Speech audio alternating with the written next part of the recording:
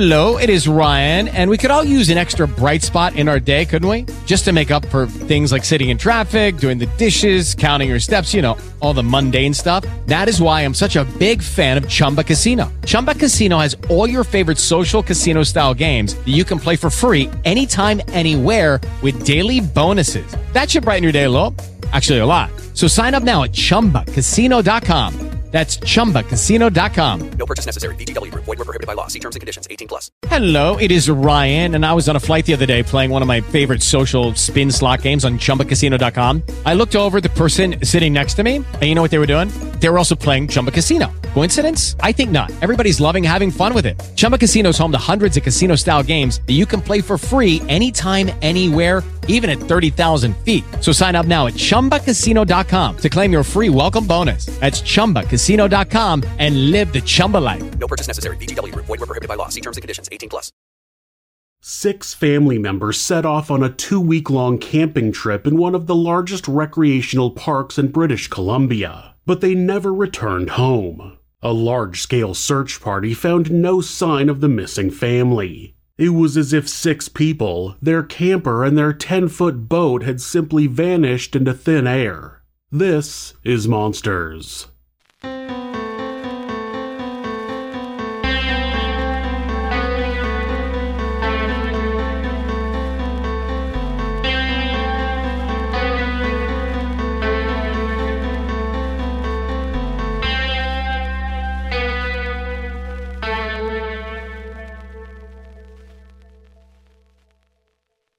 Bob Johnson had been excited about his vacation for months. He'd taken a rare 2 weeks of time off from work, which he planned to spend camping with his 2 daughters, his wife Jackie and her parents. On August 2nd, 1982, Bob and Jackie packed up their car with 13-year-old Janet and 11-year-old Karen strapped into the back seat and set out towards their destination. The camping trip was taking place in Wellsgrey Park, one of the largest recreational areas that British Columbia had to offer, full of opportunities for fishing, hiking, and sightseeing. On their drive, Bob and Jackie had arranged to meet up with Jackie's parents, Edith and George Bentley. Edith and George had recently retired, and they were lifelong campers who jumped at any opportunity to spend time outdoors. The Bentleys were going to bring their most cherished recent purchase along, a 1981 Ford Camper Special, complete with a small aluminum boat mounted on top.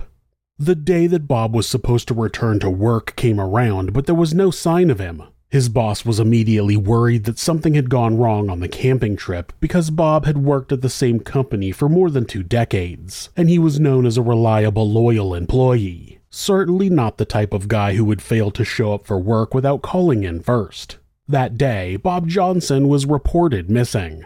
Police quickly discovered that Bob wasn't the only member of the family who had failed to come home from the camping trip. His 2 daughters, his wife, and her parents were also unaccounted for, and so were the 2 vehicles they'd been driving.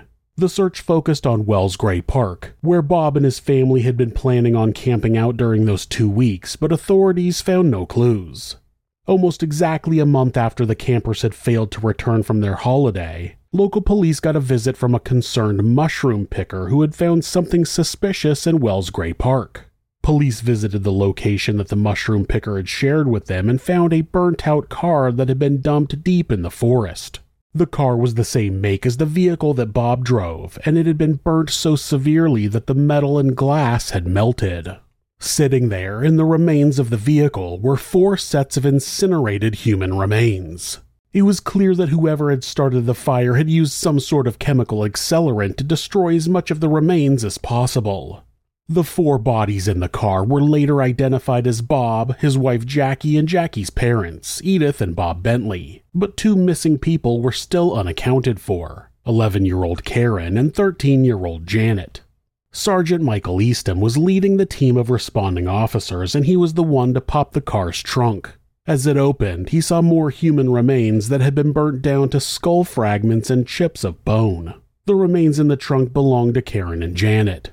It was determined that they had all been shot with a .22 caliber rifle. All of the missing campers had been killed, placed in Bob's own car, and then lit on fire. Family members of the Johnsons and Bentleys had been holding out hope that their loved ones would be found okay. When they got the news that the car had been discovered and contained several sets of human remains, that hope was extinguished.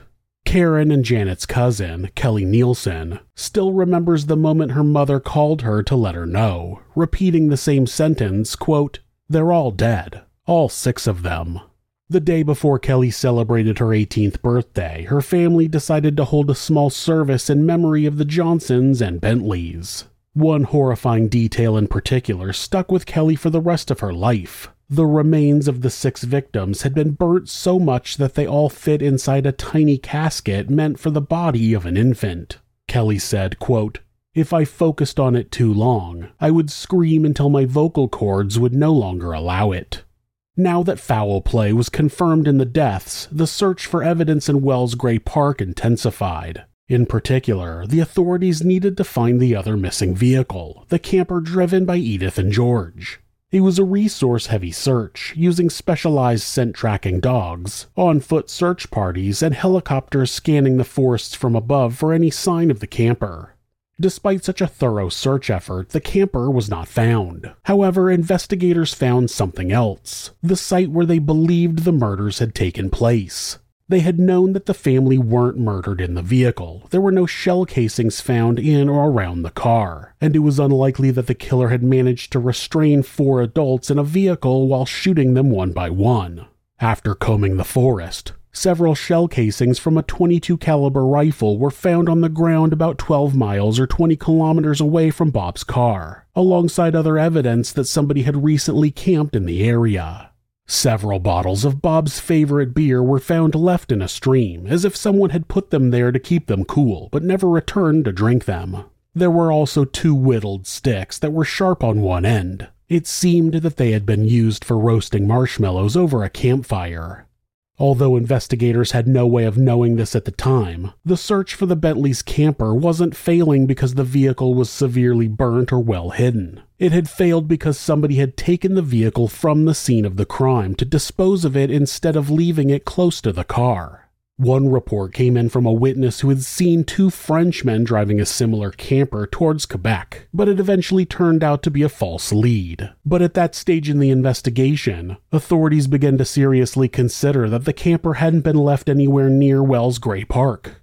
Desperate for more witnesses to come forward, Canadian police created an identical replica of the Bentley's camper, including the 10-foot boat attached to the top of the vehicle, which they then drove across the country. They hoped that the sight of the camper might jog the memories of people who had seen the actual camper, but despite more than 1,000 individuals seeing the replica, no key witnesses came forward.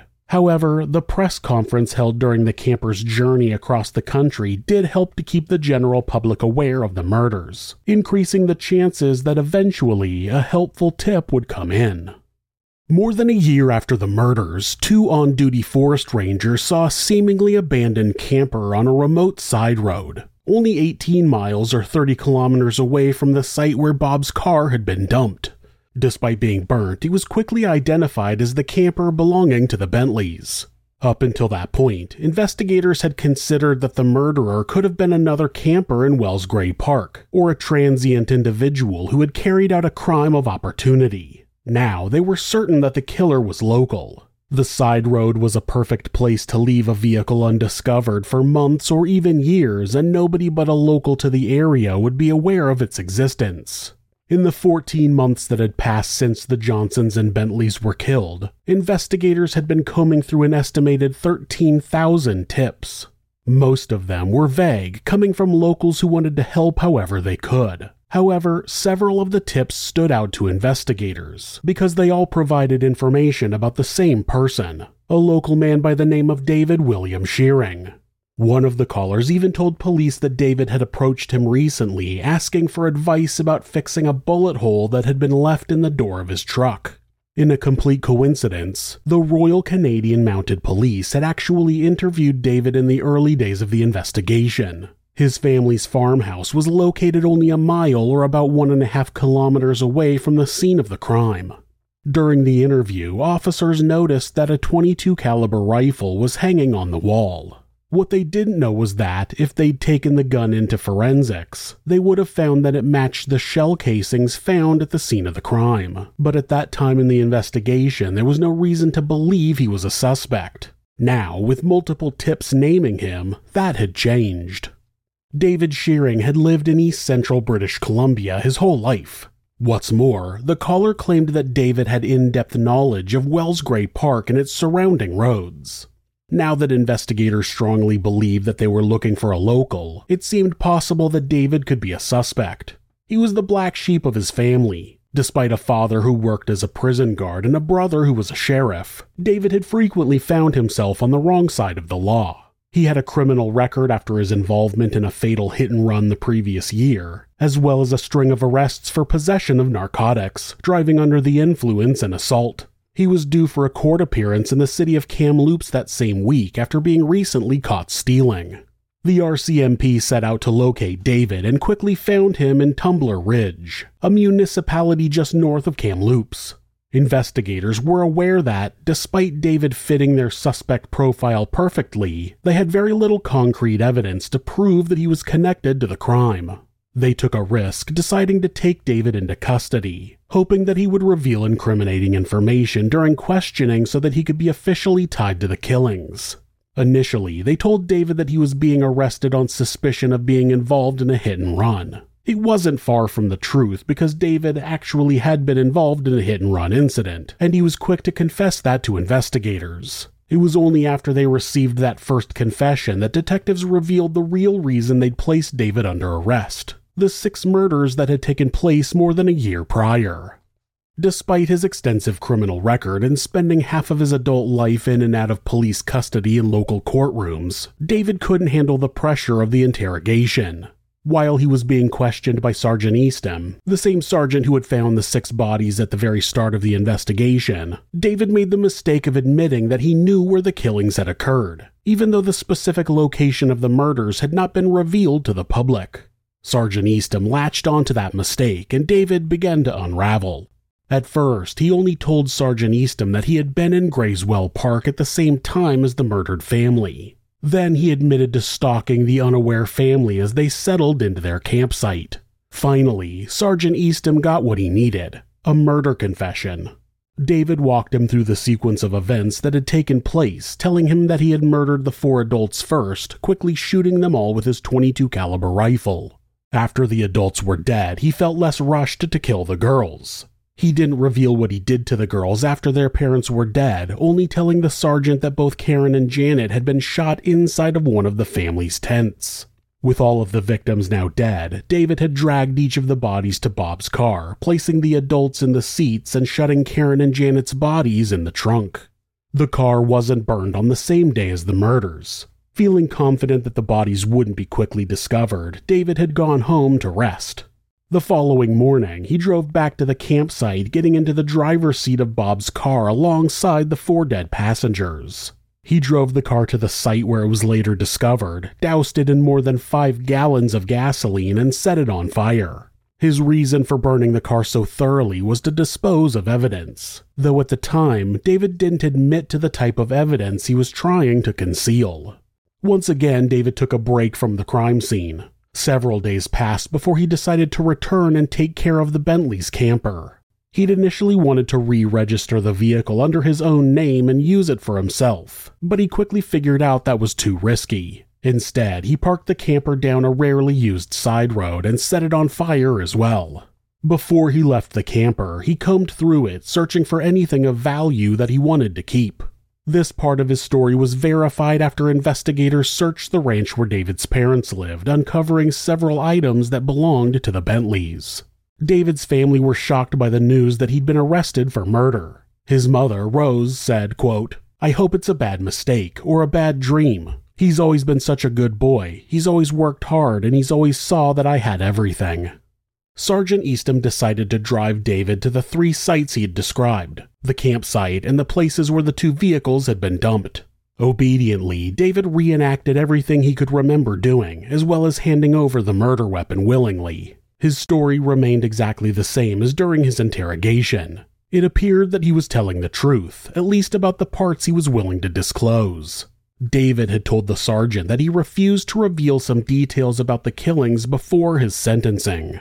Sergeant Eastham had become more and more bothered by not knowing the whole story. For the past 2 years, this case had become the sergeant's life. He was skeptical of David's claims that his motive for the killings had simply been having total possession of his victims, especially because David admitted to having killed the adults first, leaving the girls alive for an undetermined period of time. Although David had looted some of the family's possessions, Sergeant Eastham also didn't believe that robbery was the motive. He had suspicions that David had killed the victims for much more sinister reasons. He could only hope that David would keep his word and reveal the truth after he received his sentence. Lucky Land Casino, asking people, what's the weirdest place you've gotten lucky? Lucky? In line at the deli, I guess? Aha, in my dentist's office. More than once, actually. Do I have to say? Yes, you do. In the car before my kids' PTA meeting. Really? Yes. Excuse me, what's the weirdest place you've gotten lucky? I never win and tell. Well, there you have it. You can get lucky anywhere, playing at LuckyLandSlots.com. Play for free right now. Are you feeling lucky? No purchase necessary. Void where prohibited by law. 18+. Terms and conditions apply. See website for details. On April 16, 1984, David pled guilty to all 6 counts of murder. The following day, he received his sentence, 6 concurrent life sentences, 1 for each of the murders plus 25 years before he would be eligible for parole. In an effort to uncover the truth, Sergeant Eastham visited David in his holding cell, telling him that he would be the one responsible for writing his parole report, the document which would dictate his parole conditions for the length of his prison sentence. He told him, quote, "You know why I'm here, David. I think you sexually abused those girls before you killed them. You told me some time ago that you would consider telling me the rest of the story after you were sentenced. Well, I'm here to collect, David, and I'm not taking no for an answer." David began to talk. He'd avoided revealing these details before his sentence because he knew that he might receive a harsher sentence, and he also knew that if other prisoners found out what he had done, he would spend his jail sentence living in fear of being attacked or killed. Word by word, Sergeant Eastham discovered part of what really happened on the night of the murders. More details of the story only surfaced years later when David received sex offender treatment in prison. The first part of David's new story contained the same actions David had described in the first police interview. He'd seen the campers from a distance and killed the adults by shooting them first, while they were sitting around the campfire. However, he'd lied about his motive. Yeah, no shit. It hadn't been the desire to kill 6 people, or the uncontrollable urge to have complete possession of his victims. The reason he'd approached the family had been the sight of their 2 young daughters. He was particularly taken by the taller blonde sister, 13-year-old Janet. He knew that he wouldn't have access to Janet while her family was still alive, so he decided to kill them, describing the first murders as, quote, "a means to an end because the 4 adults were in the way of what he wanted at the time." It had been late at night, and Karen and Janet were already sleeping in their tent, with no idea that their parents and grandparents had just been shot dead. David unzipped the tent and spoke to the girls, telling them that their parents had gone to find help after seeing a dangerous gang of bikers near their campsite. He told the girls to remain in the tent, which they did. David loaded the 4 bodies into Bob's car and used a blanket to conceal them from view. Then he returned to Karen and Janet's tent. This time, he climbed inside with them. Despite making the decision to keep both girls alive, Janet was the target of his sexual assaults. Karen was simply allowed to live because an 11-year-old girl posed no threat to David. David explained, quote, "It was just Janet as far as what I was thinking. Karen just happened to be there." But both Janet and Karen were terrified by the stranger inside their tent, and when David hit Janet, she burst into tears. Seeing her distress took him out of his own sadistic fantasy, and he wasn't able to continue with his violent assault. He said, quote, "At that point, I lost the excitement that I had felt. I wasn't able to continue any further in the sadistic part of it." David hadn't killed the girls shortly after their parents. In fact, he hadn't even killed them on the same day. Although this detail had been concealed by the thorough burning of their remains, Karen and Janet had remained alive for almost an entire week. There was no reason for him to rush into killing them. He knew that it was likely that nobody even knew the family was missing, and with the 4 adults out of the way, he felt able to take his time in repeatedly assaulting and terrorizing Janet.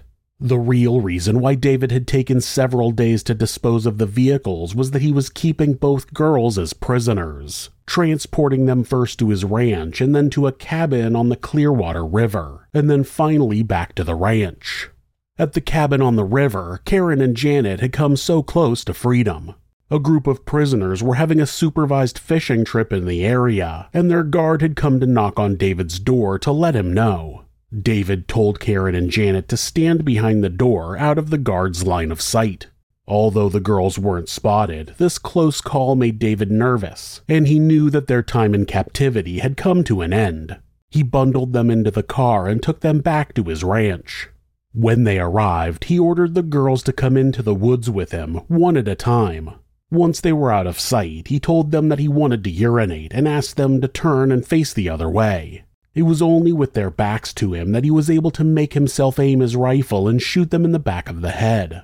He transported their bodies back to Bob's car and lit the whole thing on fire, concealing the different times of death as well as he could. It was a horrific story, and despite spending so long searching for the truth, Sergeant Eastham wished it was a lie. Fortunately, the story provided him with a witness that he could use to verify David's version of events. The prison guard who had supposedly been supervising a fishing trip on the Clearwater River, who confirmed that he had knocked on the door of David Shearing's cabin. The story was true. Karen and Janet had lived for more than a week being sexually abused and held as prisoners by David. Investigators worked to locate the fishing cabin where the girls had been held captive. There were 2 sets of initial carvings into the cabin walls, side by side. They belonged to David Shearing and his victim, Janet Johnson. There were no initials belonging to Karen. She had truly just been a bystander to the torture and assault of her older sister. Despite being hated by both the wider community of British Columbia and many of his fellow inmates, David was able to begin a romantic relationship with a woman named Heather while he was in prison. Despite not knowing David before his incarceration, Heather believed that David's time behind bars had truly changed him, saying, quote, "I have seen so much change in this man since we met. I know the man's heart is in the right place, and I'm just here to back him up." She had so much faith in David that she agreed to marry him, despite knowing that he would not be eligible for parole for more than a decade. Marrying David wasn't easy for Heather. News got around that her husband was a man who had murdered an entire family and a child sexual predator, resulting in her being fired from her job. She protested the decision in court, claiming that firing her because she was married was a violation of her human rights. One of the judges assigned to the case believed differently, saying that Heather hadn't been fired because she was married, she'd been fired because of who she had decided to marry. Heather might have unwavering faith that David was a good man, but the rest of Canada didn't feel the same way. Unlike Heather, Sergeant Eastham didn't believe that David had had a change of heart in prison. In fact, he believed that David was enjoying the power and notoriety of being a convicted murderer of 6 people. He said, quote, "David has never shown one indication of remorse. He's one of the big guys in the big house because he's a murderer and he's having a good time there." David Shearing's crimes were the defining point of Sergeant Eastman's career. It was the one case that stuck with him more than anything else ever had. For a long time, many of the details that Sergeant Eastham had learned about David Shearing's crimes remained a secret. It was something that he had to live with every day, and the knowledge that David might one day be released from prison weighed heavily on his mind. He later said, quote, "I was in the Royal Canadian Mounted Police for 35 years, and for 35 years I had to keep my mouth shut." 3 years after retiring from the RCMP, Sergeant Eastman published a book about the case titled The Seventh Shadow. The blurb reads, quote, "Including crime scene photos, original journal entries, and interrogation notes, The Seventh Shadow captures the immediacy and sustained aggression of a massive and difficult murder investigation." Sergeant Eastham wanted to reveal some of the inadequacies of Canada's justice system, but he also wanted to make sure that the victims and the horrific nature of David's crimes were never forgotten by the public. The rest of the world might have forgotten about the murders, but the lifelong residents of Clearwater, and especially those who knew the victims, never forgot. During his imprisonment, David sent a letter to an old childhood friend of his asking if people in Clearwater still hated him. The friend never replied, but despite 4 decades now having passed since the murders, the answer is still yes. As the day that David would become eligible for parole approached, a petition to prevent his release was signed by almost 10,000 locals. Bob Johnson's brother, Art, commented on the petition. He said, quote, "I just hope the petition makes a difference. What David Shearing did was so terrible. What in the world was wrong with the man? And what he did to those girls, that's the part that tears you apart." It was September of 2008 when David Shearing was finally eligible for parole. 24 relatives of David's victims appeared in front of the parole board to deliver their impact statements. The younger relatives, who had only been children at the time of the killings, described how their childhoods had been impacted. Their parents had been paranoid, wanting to protect their children from meeting the same fate. They'd grown up living in fear of strangers, unable to hang out with friends or play without parental supervision. One cousin, Michelle Botello, addressed David directly, telling him, quote, "You have ruined my life." She spoke about how she'd grown up unable to mourn her cousins because her father refused to keep photos of them in the house. Even years later, he was overcome by emotions when he looked at pictures of Karen or Janet. She said, quote, "I will never know the man my father was before his heart was ripped out of his chest." While the statements were read, David had his back to the gallery. Despite not looking at the relatives of his victims, he seemed to have an emotional response to their words and began to cry. At the time of the murders, he'd been 24 years old. Now he'd spent almost his entire adult life behind bars. At the hearing, David spoke publicly about his deviant sexual fantasies, which had begun when he was a teenager. He believed that the fantasies had started because of the anger he felt at not being able to fit in with the other kids, telling the parole board that his violent fantasies had been so intense that they'd been all he could think about, causing him to spend his life running on autopilot. He told the board, quote, "I thought it was normal for a man to think that way." With his statement coming to a close, David was asked if there was anything else he would like to say to the board or the victims. He unfolded a piece of paper and began to read, quote, "My crime was an enormous, brutal, and inexcusable tragedy, resulting in tremendous loss to the community that I can never make up for. It makes me hate to be in my own skin." The parole board were shocked at his words. It was the first time he'd publicly apologized for his crimes in more than 2 decades. Relatives of the Johnsons and Bentleys, however, weren't moved by the apology. Michelle Botello said, quote, "It was like looking at the devil. He's a waste of a body." Another cousin, Shelley Bowden, told reporters, quote, "Don't listen to anything he says. He has no remorse."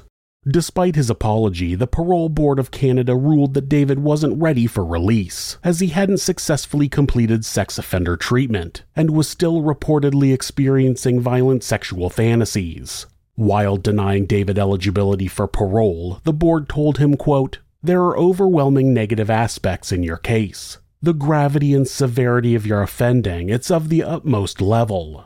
It was very violent and it devastated so many people. When we look at your assessed risk, together with your diagnosis of sexual sadism, which largely remains unchanged, the most appropriate place for you to make gains is in the safety and security of the institution."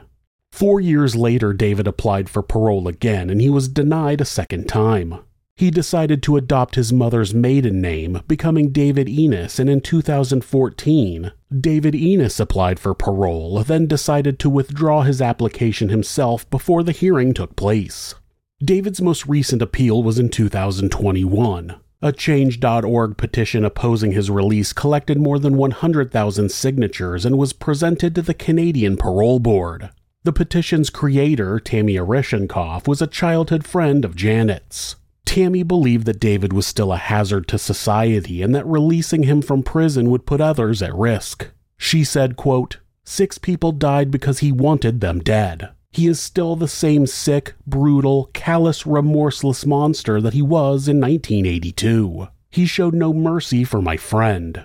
Once again, David attended a parole hearing and, for the 3rd time, it was rejected. As of 2023, David William Shearing, now known as David Enos, is still behind bars, and the people affected by his crimes are determined to keep it that way. He may have changed his name, but he was not able to change the fact that he's a monster. If you're the victim of domestic abuse, please reach out to someone for help. Please talk to your local shelter or call the National Domestic Abuse Hotline at 1-800-799-SAFE. That's 1-800-799-7233. Or you can go to thehotline.org to chat with someone online. This website is set up so that, at any time, hitting the escape key twice will take you to a Google search page. That way, if your abuser is nearby, you won't get caught seeking help. If you're having feelings of harming yourself or someone else, or even just need someone to talk to, please contact your local mental health facility. Call 911 or call the National Suicide Prevention Hotline by simply dialing 988 in the United States. They're available 24 hours a day, 7 days a week, and will talk to you about any mental health issue you may be facing. If you are a member of the LGBTQ+ community and suffering from discrimination, depression, or are in need of any support, please contact the LGBT National Hotline at 1-888-843-4564 or go to lgbthotline.org. Thanks so much for letting me tell you this story. If you enjoyed it, subscribe on whatever platform you're on, hit like, rate us, or leave us a comment. You can check out our other show, Somewhere Sinister, on YouTube or anywhere you listen to podcasts. If you'd like to support the show, check out our merchandise at thisismonsters.com. The link is in the description. Thanks again, and be safe.